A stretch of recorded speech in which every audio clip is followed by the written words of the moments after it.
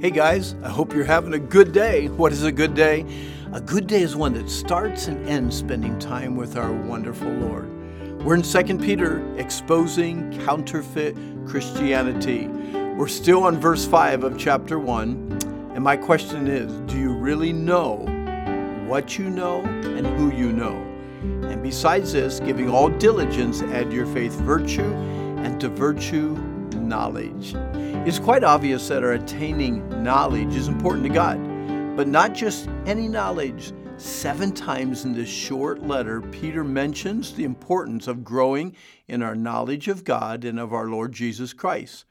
Quickly, if we took a look at 2 Peter 1, verses 2 and 3, 1, 5, and 6, 1, verse 8, chapter 2, verse 20, and chapter 3, verse 18, and count each time you will find the word knowledge, you'll be amazed at how many times it's there. Here's an interesting thought. Peter uses 2 different forms of the same word for knowledge in these 7 verses. When he encourages us to add to our virtue knowledge and grow in knowledge, it's the basic knowledge of God, gnosis. When he tells us that grace and peace can be multiplied, or that God will provide all we need to live a godly life, that we will never be unfruitful in knowledge, and that we can escape the world's polluting effects, he uses a word that means a full experiential knowledge, and this is epignosis.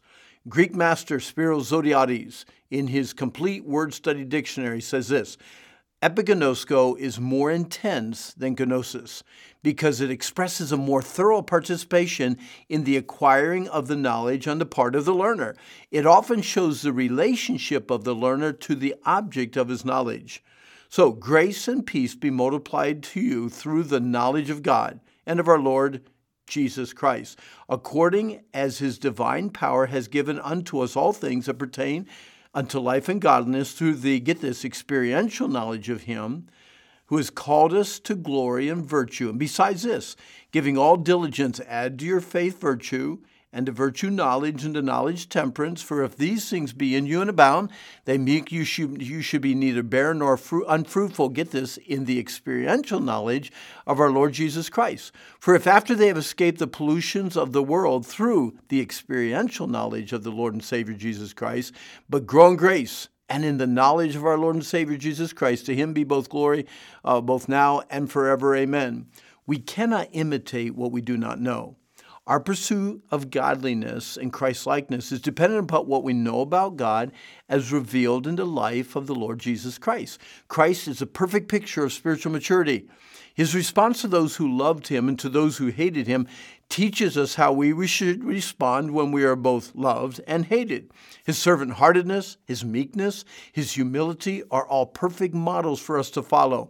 If we simply study our Lord through his word and learn everything we can about his excellent character and his compassionate heart, God will do his grace work by infusing into our character and hearts the spiritual maturity we so admire in our Lord Jesus Christ. Jeremiah got it. Daniel understood. David sought it. Paul lived for it. John was assured of it. Let's join these men and please God by pursuing him. Let's do what God commands and watch God do what he promises. Jeremiah 9, thus saith the Lord, let not the wise man glory in his wisdom, neither the mighty man in his might. Let not the rich man glory in his riches, but let him that glorieth, let him that boasteth, boast in this, that he understandeth and knoweth me, that I am the Lord, who exercises loving kindness and judgment and righteousness in the earth. For in these things I delight, saith the Lord. Daniel in chapter 11 said, the people that do know their God shall be strong and shall do exploits or stand firm and take action. David in Psalm 46, be still and know that I am God. Philippians chapter 3, yea, doubtless, I count all things but loss for the excellency of the knowledge of Christ Jesus my Lord. 1 John 2, verses 3 and 5, hereby we do know that we know him if we keep his commandments. Whoso keepeth his word, in him verily is the love of God perfected. Hereby know we that we are in him. Do you really know what you know and who you know? Well, that's all the time we have for now. But don't forget, this is a day that the Lord has made. Let's rejoice and be glad in it. And by the way, if you want more information on the scripture meditation books available that deal with fear, anger, lust, or stress, or you would like some information on the Wilds Christian Camp, the Wilds of New England, or Camps Abroad, please log on to randhummel.com. And I really hope that you have a good day.